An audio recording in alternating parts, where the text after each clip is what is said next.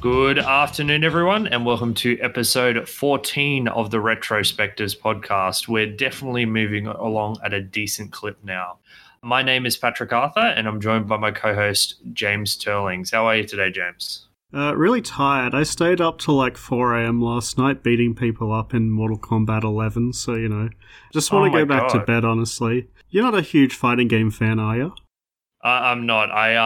Well, firstly, I'm complete rubbish at fighting games. There's something about them I just can't get into. So, fingers crossed we never have to do one for the podcast. Oh, that sounds like a challenge. Yeah, last night, I thought I had a big night. I was playing poker with friends, had a few drinks, of course, and unfortunately lost all of my money.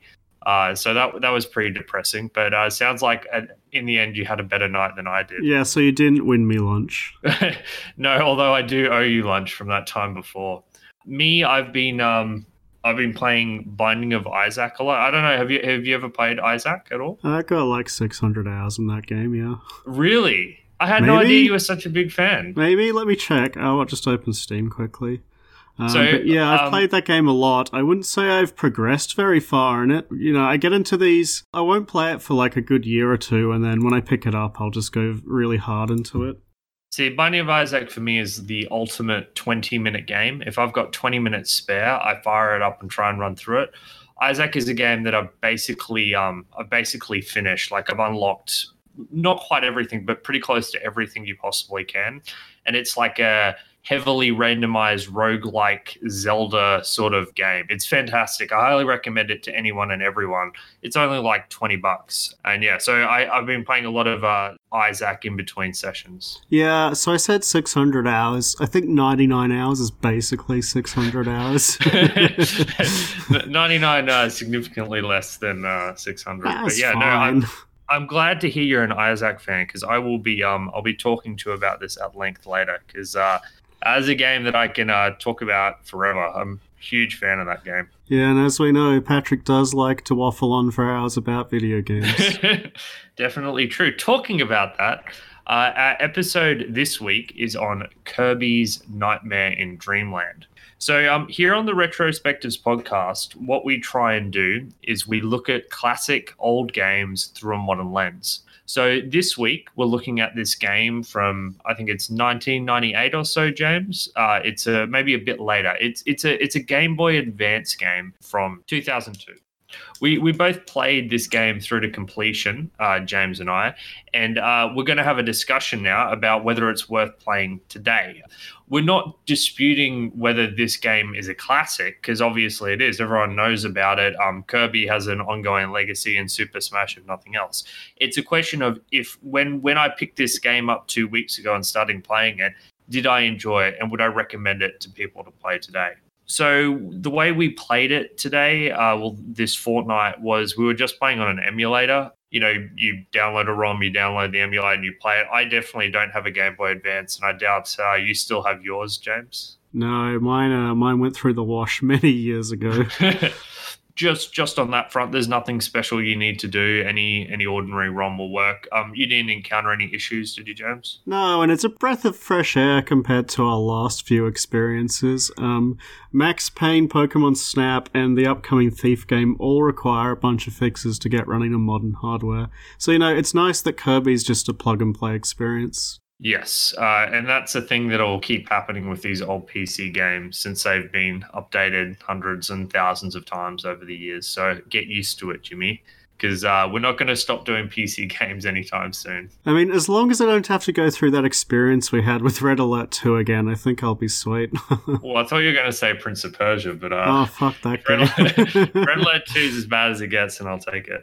So, an introduction to Kirby's Nightmare in Dreamland. The game doesn't tell you much at the very beginning, but I believe you're in some sort of fantasy dreamland, and something bad happens, like some wander's kidnapped or whatever, and you need to beat the bad people to assemble the wand. You're doing a great job of selling this. Is that about right, James? Have I got the story right? I mean, the story's pretty vague to start off with. Essentially, that's the basic context. You're in Kirby's world, and this magical MacGuffin called the Star Rod has been stolen and you need to get it back. And that's basically the setup of the story. There's not a whole lot to it. It's really just there to be like, yeah, go on your way, go find it, have fun. So you go through a series of 7 worlds, about 5 to 6, 7 levels in each. 6 levels and a boss, generally, yep. Yeah, and you have to reach the end of each level. It's a platforming game. There are enemies, you're jumping on platforms, you're flying around, you gain power-ups. All you need to do to finish a level is to reach the end, except that there are also boss battles and you need to defeat the bosses and mini-bosses as you progress. And that's pretty much the entire game. So, James, you picked Kirby's Nightmare in Dreamland, not me. I'm not a GBA person, you're a resident GBA person. So I'm going to get you to kick off the discussion for us. What do you want to talk about this game? Why did you choose it? What makes it special? Well, you just called this game a platformer, and I am really on the fence about that definition. In Kirby, as you may have seen in Super Smash Bros., which is probably most people's first experience with the character, is that Kirby has the ability to fly, which, in effect negates any sort of platforming challenge that this game could throw at you. And unlike in Smash, your ability to fly is completely unlimited. You can do it as much as you want. How did you feel about this? I definitely thought that it gave the game a much more relaxed and kind of easy breezy atmosphere on the whole. Yeah, so this is going to be a recurring theme in my feelings about this game, but basically Kirby is one of the least challenging games I've ever played in my life. And the ability to fly over most obstacles certainly added to that feeling and was a large part of it. The thing is, though, even if you couldn't fly with Kirby, I still think this game would be pretty easy in terms of being a platformer. There are 1 or 2 points where the corridors get pretty cramped and certain, I guess, health ups and 1-ups are hidden behind some things which you could say resemble platforming, like jumping over a set of spikes, like a single set of spikes. But yeah, I just don't know how else to describe it other than a platformer. You certainly come to the rest on platforms, and when you have a power-up in your mouth, you can't fly, so you are on the ground some percentage of the time. But yeah, certainly the ability to give your ability to fly non-stop does negate a lot of the traditional challenges associated with platformers. Yeah, and let's get this out of the way from the start. This is definitely an adventure aimed at a younger audience. So in many ways, I think that the low challenge here is appropriate for the target audience. But, if you're an older person coming into this game, just be aware that it's more of a fun adventure sort of thing rather than the Dark Souls of platformers. This game is designed for 10-year-olds. Yeah. From the aesthetic and the atmosphere to the challenge. And it's actually unusual because I'm used to stories in video games being terrible, characters being terrible, writing being terrible. It comes with the territory. Video games are still even today, it's still a pretty immature form of storytelling, with notable exceptions. The thing about games from this era, though, is that difficulty was often way out of whack with the sort of aesthetic and storytelling that existed. Here, it's a perfect meeting. The aesthetic is for children, and the challenge is appropriate for children. Yeah, you're right. And that aesthetic is definitely accurate for the target audience that it's aiming for. I thought the aesthetic was pretty good. I think that this game is the kind of game that will never really look bad. It's got its art style and it pulls it off really well. There's a lot of little attention to detail in the animations of Kirby bouncing around, swallowing items and fighting enemies. And I thought it was quite charming overall. Yeah, see, maybe I'm just a cynical old man, which I am, but this sort of like happy-go-lucky, friendly, fluffy aesthetic just doesn't do anything for me. It's the same with, with a lot of this chip-tune music that we've been covering. It's just not interesting. And I understand this game isn't designed for me, but my opinion on this is that yes, the game looks fine. Yes, I'm sure a lot of effort was put into the animation, but it just doesn't appeal to me. It's not interesting. I find it bland. And maybe that's a little unfair, but yeah, I don't know. I will say a lot of it did remind me of the Mega Man aesthetic, the Battle Network aesthetic. I don't know if you were feeling that at all. No, not at all. The big thing for me is that when you suck in an enemy and you take that attribute, it shows up what their Like you'll have the ice ability or the fire ability in a little block in the corner of your screen, and I swear that looks exactly like the Mega Man cards. But maybe I'm reaching a bit here. Yeah, maybe a little. We've touched on this a couple times already now without explaining it, so apologies. But one of the main mechanics in the Kirby games is that a lot of the enemies have a very distinctive style of attack. For example, there's a little red boy that can breathe fire at will, and Kirby's main way of interacting with the world is, opening his mouth to massive proportions and sucking the enemy into his gob, at which point you can swallow them and steal their ability for your own. You can only have one ability at a time, and if you take a hit of damage, you will lose the ability. So that's probably your main way of interacting with the world that Patrick was referring to. And honestly, I think that the suck in and the swallow animation is done really well. I find that getting a new ability in this game is extremely satisfying and probably, the most joy I got out of the game. So the problem is, and here's the thing, it feels like a missed gameplay opportunity to me. Because while I agree with you that it was cool to get a new ability, 95% of the time, it really doesn't matter what ability you get because they're all so strong. Do you know what I'm saying? Yeah, no, I actually agree with you here. The best parts of this game are when the level design reflects the abilities that you've just gotten before. For example, my favorite part of the game are these levels that require you to have the car tire ability, which allows you to spin up into a wheel like Sonic and dash around the level. And, when the levels are designed so that you need to be able to dash like this to get across the platforms, or even just to do them most efficiently, that was definitely the most fun I was having when I was playing this. Yeah, but all of the abilities are extremely strong. See, once again, part of the problem is that the difficulty level is low to begin with, that even without this ability to take on the attributes of these enemies you fight, it would still be a relatively easy game. When you get the abilities of these enemies, which are often these huge AoE attacks that one-shot enemies, it feels like it doesn't matter what you have. And yes, there were certain abilities that I enjoyed having over others, but in the end, if you get any ability, it becomes even easier to blitz through the level, so you don't really care what you ultimately have. You're going to smash through the level in record time, destroying everything in your wake with no problems. So there's no real incentive to have one ability over the other. No gameplay incentive, at least. I think you're being too harsh on the difficulty here. I mean, we know that it's designed for a younger audience, so kind of going into this game, once I got past the first or two levels, I kind of said to myself, yeah, I get that it's super easy, so I'll focus on, what's kind of fun, right? And that, for me was the experimentation, getting new abilities and just playing with them like they're a toy box. It's not a challenging game, but I think you can definitely have fun messing around with the skills that you can get. Fair enough that you had fun, but to me, what's the point of a game if it's not challenging me in some way? It's like if I were to fire up. I've been playing a lot of Mario Maker recently. I just bought it, and in Mario Maker there are 4 difficulties: easy, normal, hard, expert. Now, there are some levels on normal I still struggle with on Mario. I'm definitely not very good at Mario by any stretch.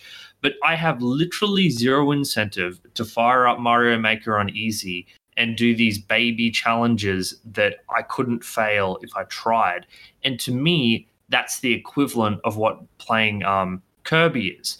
Because yes, there's lots of cool things in some of these easy levels, but there's no challenge. And I don't know, I want my games to have a semblance of challenge to them. And the only times I really had fun with this game were the 1 or 2 times where the challenge I felt ramped up to an appropriate difficulty.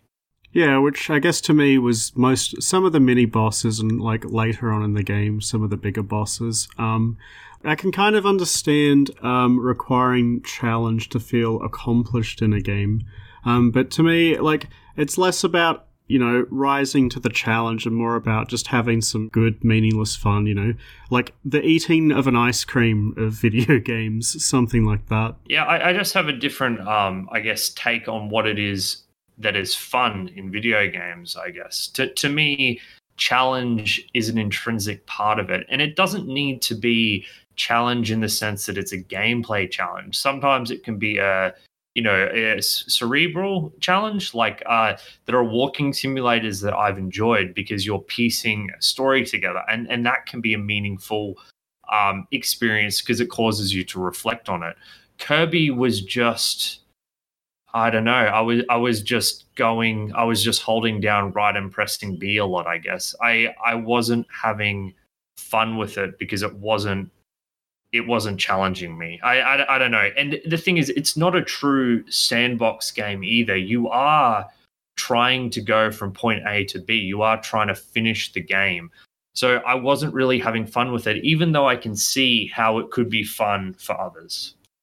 You take no joy in the little, like, the cute animations and the easy whimsical music and, just kind of generally just being there and just enjoying the kind of charm. Because this game's main appeal, in my opinion, is definitely its charm, which I think it has in absolute spades, from the character animations to the little jingle that plays when you complete a difficult boss. Well, maybe not difficult, but a boss that's challenging compared to the rest of the game. And that kind of thing. I think that's where, a lot of my enjoyment from the game came from. So once again, I feel bad because I'm just, in a lot of ways, I'm saying the same thing. But I find that I guess happy aesthetic, I just cannot connect with it. I can't find it charming. See, a game like Psychonauts is a game that I find charming. And the visual design in that game is so interesting and fascinating. There's so many different things they do with ideas. I feel like this is just a happy-go-lucky thing. You're going from clouds to going over an airship. I'm not emotionally engaged with what I'm seeing. And for something to be charming, I really need something a little bit extra. I found Banjo-Kazooie a more charming game than Kirby. I don't know, man. Once again, I am sorry. I think that this game has an audience, but I don't think that audience is me. And I just wasn't engaged with this game in the way that you seem to be. No, that's fair enough. I can understand that. And part of it for me is definitely nostalgia, because I've played this game when I was quite young, whereas you haven't. So that can definitely add to my enjoyment. What I would like to get from you is, even though I can't convince you that Kirby is an absolute charming adventure game, do you think that the graphics and sound and the aesthetic have held up regardless of your personal feelings? Yes. Like, if you do? Absolutely. I think this is one of the better Game Boy Advance titles, graphically, that I've seen. I think that I was playing this game on full screen on my computer, and it still looked fantastic. Normally, when you start to spread these Game Boy Advance games out from the 1/16th corner of your computer that they occupy, it starts to look garbage and stretched. I think the game looks really good even when stretched out. I don't like it, but it is a consistent aesthetic that is appropriate for children. Everything that I want to say about this game is that I recommend this game to children. If you have kids that are 10 years old, this is like the perfect game in so many ways. Is it an enjoyable game in a lot of ways for me in how it looks and how it plays? No, not really. No, that's fair enough. I think as long as you can admit that, I'm perfectly happy. I'm glad you're happy. Because it doesn't sound like you were. So, one of the biggest failings in this game for me is that because the biggest joy for me was messing around with the new abilities, I think that the fact that you see every single ability before the halfway point of this game is a real disappointment. Finding something new is fun, and I enjoyed getting a new ability and getting to mess around with, but once I'd seen each one like 6 or 8 times, they started to lose their luster a bit. So the fact that there wasn't anything new and exciting later on, really dampened the joy of this game for me. Yeah, there's also the fact that bosses start getting reused. You just start fighting, in addition to fighting the same enemies over and over, you start fighting the same bosses over and over. And that's not including the boss rush towards the end of the game. They just start throwing similar bosses at you.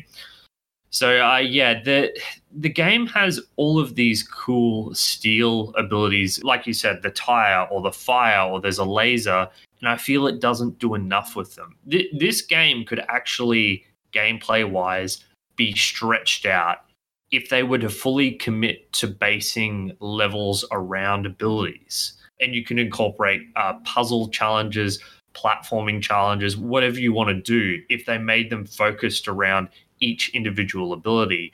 But they don't do that. They're just kind of like largely samey looking levels where they're throwing abilities at you left, right, and center. Yeah, I can get behind that. For me, if they were to do that, every level would need to be completable with several different abilities, but you'd need to play it differently depending on the one you had. Yeah, once again, easier said than done, right?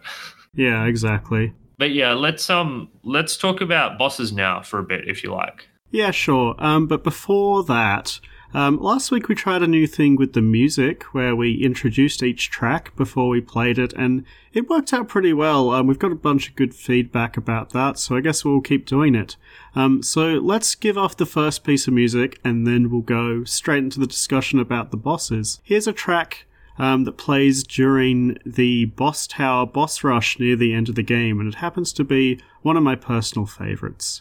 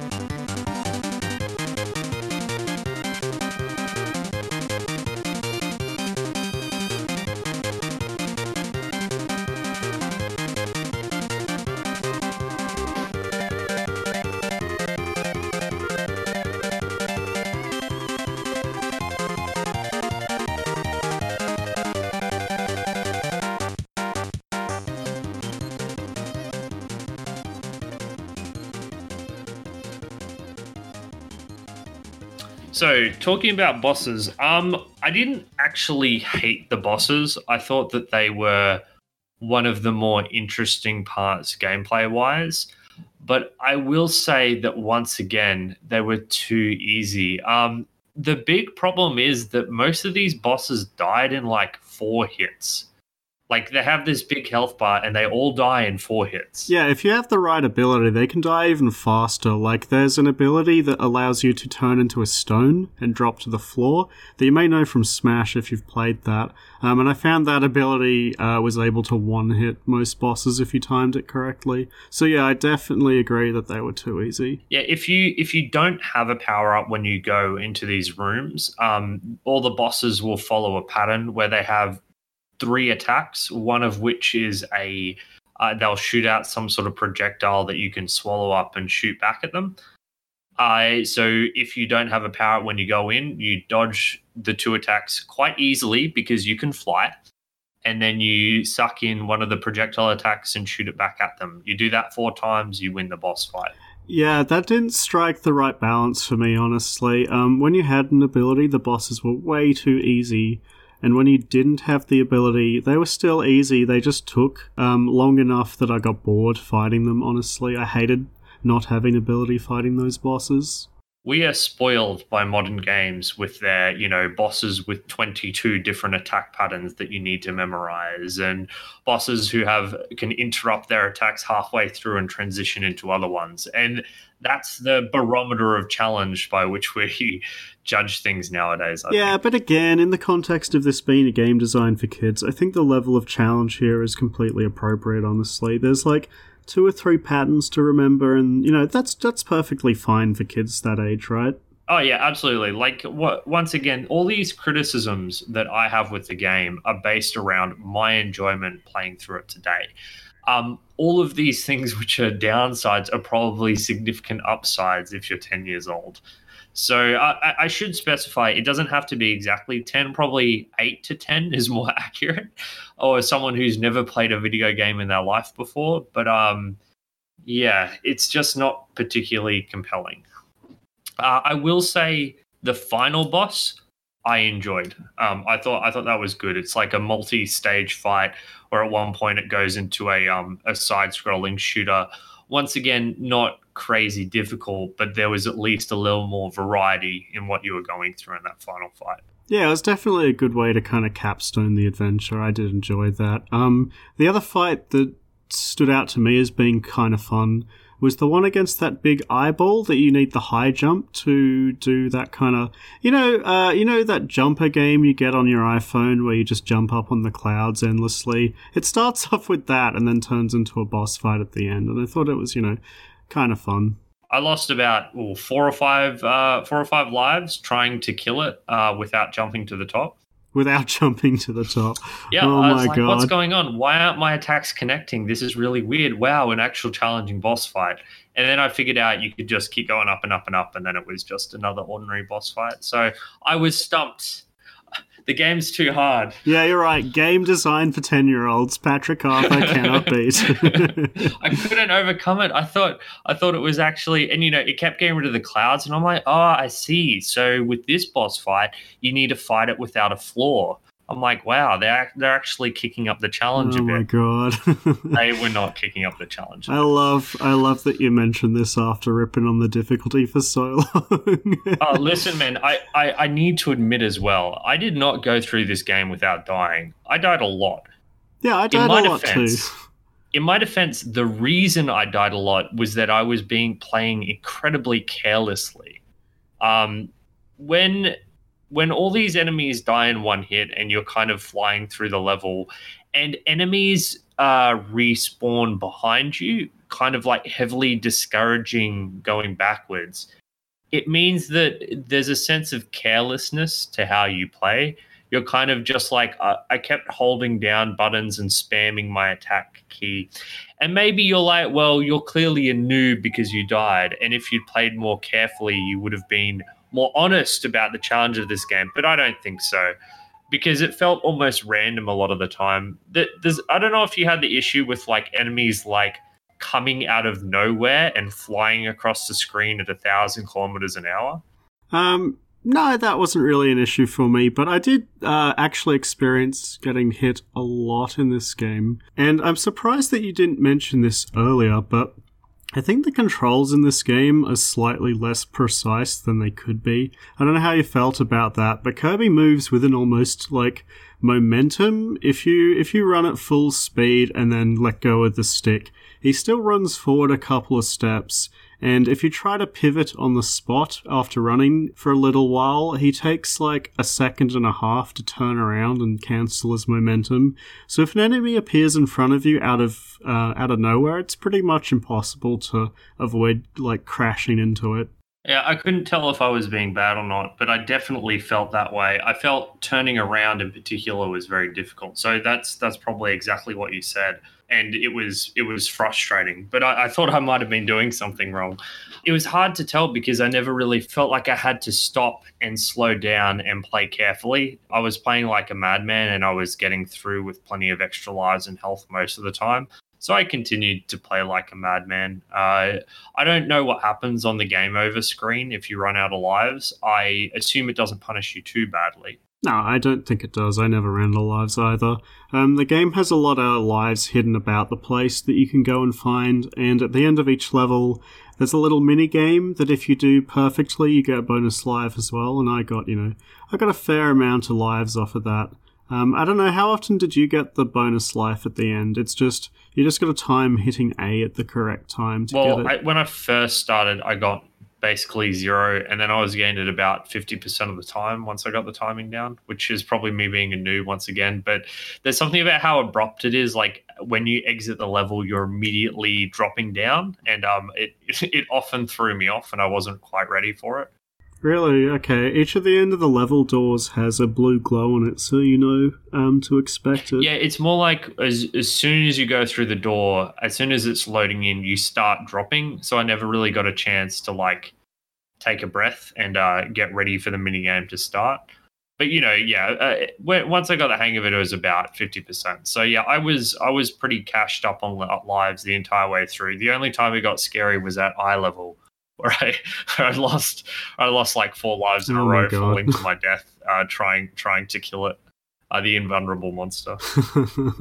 There are other mini games in the game as well, and there are other Yes. opportunities to get extra lives. So there's a rail grinding mini game where there are certain sections of the track where you can't grind over, so it's just pressing A and releasing it at the right times, which was far and away the easiest mini game. Yeah, I liked that one. That was my favourite. I actually quite liked the addition of the minigames in this game. You don't play any of them more than maybe 2 or 3 times throughout the whole adventure, and there's about 4 or 5 of them, so, they don't outstay their welcome, and they usually only take about a minute to complete, so I thought they really hit the sweet spot of what you want out of a minigame. I actually agree. I think the minigames are a good inclusion because they're all simple and timing based. Apart from the grinding one, there's like a I don't know what you'd call it. It's like you have to keep a ball up in the air by hitting it with your tennis racket. It's hot potato. It's hot potato. No one knows what. Yeah, hot potato. Forgive my brain fluff. So it's hot potato, which I was surprisingly sucky at. I think I only won that game once out of the 3 times I tried it, getting knocked out almost immediately both times. And then there's the samurai sword game, which I also sucked at. Yeah, it's like a quick draw. You have to wait until this icon flashes on the screen, and as soon as the icon appears, you have to press A faster than your opponent. And, near the end of that game, the timing can get quite tight, under 8 frames or so. Yeah, so King DD kept taking me out to the cleaners in that game. Yeah, the level select screen also has arenas where you can fight bosses for an ability, and like a museum, which is just a room that has 2 abilities for you to choose from before going on to the next level. It's a cool idea, right? It's just you don't need it. Like there's no real gameplay incentive where you're like, wow, I really want this ability for this mission. Like whether you take them or you don't, the outcome of the mission is going to be identical. Yeah, I agree. I think that if the game was more challenging, that choice would be more meaningful. But I guess as it stands, it's just choose the ability that you think's the most fun. Which for me was pretty much always the wheel whenever I could get it. The wheel was good because I just really like going fast. And then the UFO was also kind of fun. I don't know if you figured it out, but depending on how long you held the attack button while as a UFO, it came up with a different attack. No, I never figured that out. I honestly didn't use the UFO more than once or twice. Yeah, it's a pretty strong ability, so you only get it, a couple times in the whole game. Other than that, my favorite ability was probably the electricity attack, just because I thought the animation on it was really cool, and I definitely spent more than a couple of minutes just holding the button and looking at it. So, definitely easily entertained. Oh my, are you serious? You sat there for 2 minutes holding down the B key? Well, not 2 minutes at one time, like 10 seconds, like 20 times. I can see why this game appeals to you. You seem to be of simple mind. Yeah, maybe a little. Fuck you, Patrick. I also really liked electricity. It was quite funny. There was an ability that was like electricity, but instead of killing everything, it just froze enemies. And I'm like, why is this in the game? It's just worse than electricity. But the bouncy ball was fun too. If you could get it going for a while, you're just shooting all over the screen. Yeah, I couldn't figure out how to be invulnerable during it though. There's the ball one, right? Yeah. Yeah, I was weirdly invulnerable some of the time, but not the rest of the time. So I preferred the wheel because you were just invulnerable as you were sonicking around. Okay, fair enough. Was there anything else gameplay-wise you wanted to talk about before music? Not in particular. It's just it just feels like missed opportunity. They had the capability of perhaps doing more with the gameplay, but in the end they chose for something a lot more simplistic. The way you go through the levels is very straightforward, just going from A to B with basically zero puzzle solving. Yeah. There was a couple of little instances, but maybe 4. Yeah, not too many. It wasn't non-existent. There were a couple with secret switches that opened up boss arenas or mini games in the main world. So they weren't nothing. But on the whole, gameplay wise, this game was a disappointment for me. Actually, I want to go back and talk about the collectibles because there are a bunch of hidden items throughout the levels, but they're only HP ups or extra lives, and considering that the lack of difficulty this game has, you basically have no incentive to go out of your way to find them other than, the pleasure of finding something regardless of what it is. You're just overflowing with lives the whole game, so, getting another one isn't that exciting, honestly. The only thing that I enjoyed finding was the big button that opens a new area in the hub world, but that was about it. Yeah, because it's a big button, so it's got a lot going for it. It's got a star and it refills your health as well. So when I found my first big button, I was like, "Oh my god, there's an additional layer to this game." When I first started playing this game, James, and I started getting abilities, I'm like, "Oh my god, like this game appears simple, but there must be so much hidden stuff going on beneath the surface that I'm like completely unaware of." And then as I kept playing, I was like, "I don't think there is. I think this is actually just the game." And I was fully prepared to look like an idiot when I was like, "James, I can't find anything," but there's not really much to find, unfortunately. No, there really isn't. It's funny because the game's first level sets you up with this really big expectation, right? Because the simple concept of just being able to ingest any ability of any enemy, really good on paper, right? That's really exciting. And then I guess the kind of like lack of a difficulty curve kind of ends in disappointment if you're not just expecting a simple fun adventure. Yeah, lack of an exploration of the mechanics. It didn't need to be difficult. I would have settled for more variety, I guess. I don't need to be challenged every step of the way, but it would have been cool if there was, I don't know, like the laser power-up, which shoots a laser that rebounds off objects. There's a lot you can do with that. A lot of cool things, and it's used a tiny amount where you need to bounce your laser off one surface to hit the roof. And I'm like, this is cool, but then that's as complicated as it gets. There's no switches or things that require precision through gaps. It's just never explored. So it's not just difficulty; it's also variety, and Kirby doesn't have it either. Yeah, I agree. So, gameplay's fine for a younger audience, but if you're a bit older and don't have the nostalgia goggles that I did, you might be a little disappointed with this one. So with that said, we're going to jump on into a discussion about the music, so I'm going to leave you with a track that you're probably very familiar with, which is King Dedede's theme, or better known as Gourmet Race, and this song has been remixed many, many times and reused throughout Kirby's series and throughout Super Smash Bros. It's a very popular legacy track, so hope you enjoy.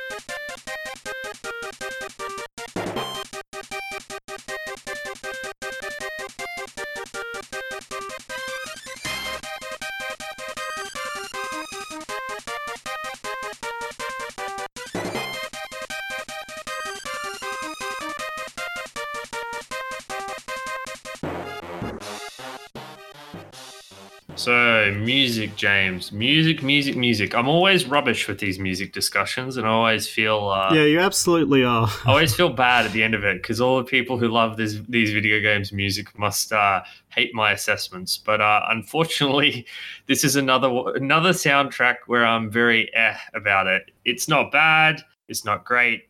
I liked the Boss Tower theme. I liked the theme where you get attacked by the army of Meta Knights, even though it was kind of a short, loopy track. But yeah, it's just not super interesting. I preferred Mega Man's music to this, I guess, for a point of reference. It was okay. It fit the aesthetic, absolutely, but it didn't really perk my interest in any substantial way. Really, anything that is upbeat in nature, you're just not a fan of, right? I think that I like music that's more complex or instrument driven. The chiptune stuff it feels very bland and generic to me. And I know that's probably not true, but it's hard for me to tell how all these different tracks sound, these simple, happy music ones. I like it when it gets more intense, when the music gets faster, because I feel it gives it more of its own identity. And I prefer more modern takes on music because, with the addition of vocals and instruments and more real music, you get a larger variety in sounds. But this kind of music just doesn't speak to me. And that's okay. It certainly fits the aesthetic, but yeah, didn't love it by any stretch. Yeah, so despite Patrick having general shit taste when it comes to video game soundtracks, I actually mostly agree with him this time around. I think the soundtrack absolutely fits the game's aesthetic. Overall, I would say that the soundtrack does a good job, but there are only 2 tracks on the entire soundtrack that really excite me, and that is the Boss Tower theme and King Dedede's theme that we've both shown you today. And apart from that, the tracks I would describe as being upbeat, decent, but none of the other tracks apart from those 2 that I've mentioned really do it for me, outside of just being acceptable for the game. I think that, honestly, the sound effects in this game are probably the best part of the sound design in general. I really like the sound on all of the abilities. The little sounds Kirby makes when he puffs out air and bounces off a surface. I think they all do an excellent job of adding to the charm and the cuteness that the game is going for. So those little details are my favorite part of the sound. And, those 2 music tracks, really, really good. Especially King Dedede's theme, which, as I said before, has gone on to become a fan favorite. But other than that, I don't think it's a standout soundtrack as a whole. It's good. It's above average for me, but it's not exceptional. To give you an idea of how meh I am about it, I prefer Banjo-Kazooie's soundtrack to this.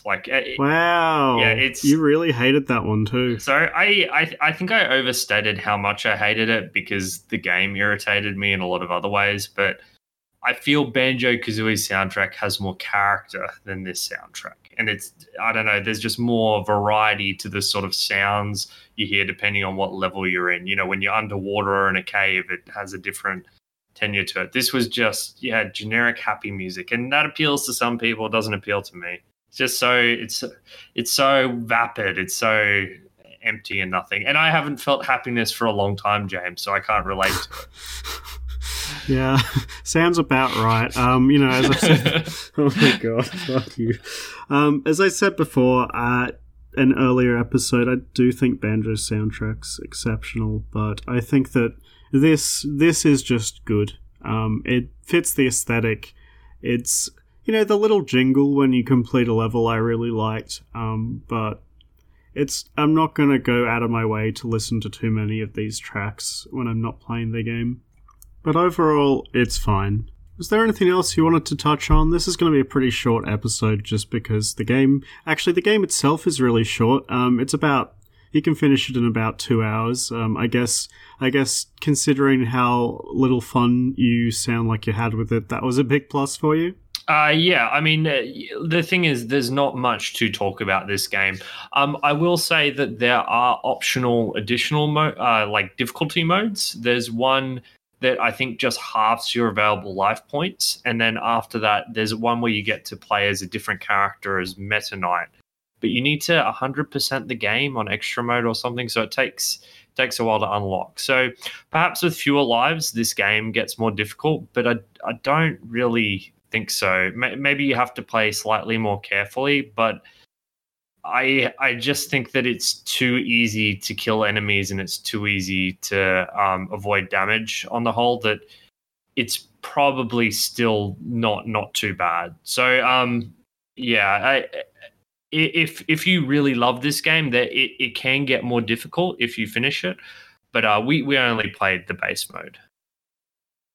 Yeah, it's a pretty short game and there's not a whole lot to talk about. For me, if I was to conclude my opinions on this game, it would be that Kirby has absolutely held up. It's the kind of game that I don't think will ever look dated or sound super dated or play super datedly. I think you could play this game in 100 years and it would still, be just as good. As for fun, personally, now that I've grown up a bit since I last played it, the game's lack of challenge is a bit detrimental to me. But, when I approached the game knowing that it was super easy, I had a bit of fun. It's charming, it sounds good, it looks good, and, it's generally just enjoyable and relaxing to play. So I did manage to get some fun out of this game, and I would 100% absolutely recommend it for a younger audience or people who are looking to get, a big nostalgia hit from the game. But for new people, I guess this game is more of a historical game for Kirby fans than, something that I would go out of my way to play. That said, the game is only about 2 hours long, so it's really hard for me to say, no, you shouldn't play this. So if you've got any interest in it at all, absolutely give it a crack. I think it has held up very well. I think that if you have any sort of familiarity with video games, if you've been playing video games for a while, that you should not play Kirby. It's just too easy. It's not compelling enough. If you have a kid or someone younger who is getting into video games in the age bracket that we were talking about, this game is perfect. It's not too difficult. It's got a great, friendly aesthetic. Even the story is something that a kid can relate to. You're in the land of dreams and you're trying to defeat the nightmares. It's got this childlike story quality to it. But in terms of, was this a fun game for me to play? Absolutely not. And I'm pretty sure that most people in my age bracket or people who with any familiarity with games will not have a lot of fun playing Kirby. Recommend it for children, A+. For me, though, it's a dismal failure. I really wanted them to do something a lot more interesting with the mechanic of stealing abilities, because that is such a fantastic, interesting starting point, and it never goes anywhere. So I've been like this the entire game. Like, if you love Kirby, if this is an important part of your childhood, I understand and appreciate that. But in terms of how fun this was for me to play today, absolutely not. Don't recommend. It's not worth the 2 hours of your time. But you do think that it's held up well, right? We did touch on this before. Yeah, it's held up well for children. And that's what it comes down to. This game is eternally a child's game. A child could play this today and have a fantastic time. I fully believe that. It's definitely held up in that regard. Has it held up in terms of, if you go back and play this game from your memories, will you have an equally good time? Maybe if you're relying on nostalgia, but if you're honest with yourself about the gameplay experience, probably not. Yeah, I think that's fair. This game, I think, holds up purely in aesthetics and not so much gameplay. So yeah, if you've got kids, give them this game, they'll have a great time. Okay, so that's about all we have. I hope you've enjoyed our cast on Kirby. So please do direct all your hate mail to me, Patrick. You can find us at retrospectivespodcast@gmail.com. You can send us a tweet at retpodcast. That's at RET podcast, or simply reply in the Reddit threads that we make every week on the yeah, and I'm sure Patrick will be getting a lot of shit this week, and I thoroughly enjoy reading it all. So just let him have it. So sometimes I look forward to the discussions. This week I'm scared to post to the Kirby subreddit in case I get drowned in hate. But at least James will be safe from the vitriol. But yeah, please do send us. We've also just launched a Discord, so we'll include a link to our Discord in the show notes. Please do come check us out. We are actively looking for future suggestions on games for us to play, or if you have any feedback or just want to have a chat, please do drop by. But particularly if you have an idea for a game which you think is worth talking about, then please let us know, because there's only so many good games out there. And if you don't suggest anything, I'm going to have to keep playing these Game Boy Advance titles. So if you have a suggestion that you think Patrick will absolutely hate, please let us know. I will choose it immediately. Please, no JRPGs, please. Although one thing we'll say is we do try to look for titles that are about less than 24 hours long, just because of I work a full-time job and Patrick works as well, so we only have so much time to play each fortnight. So shorter titles are appreciated.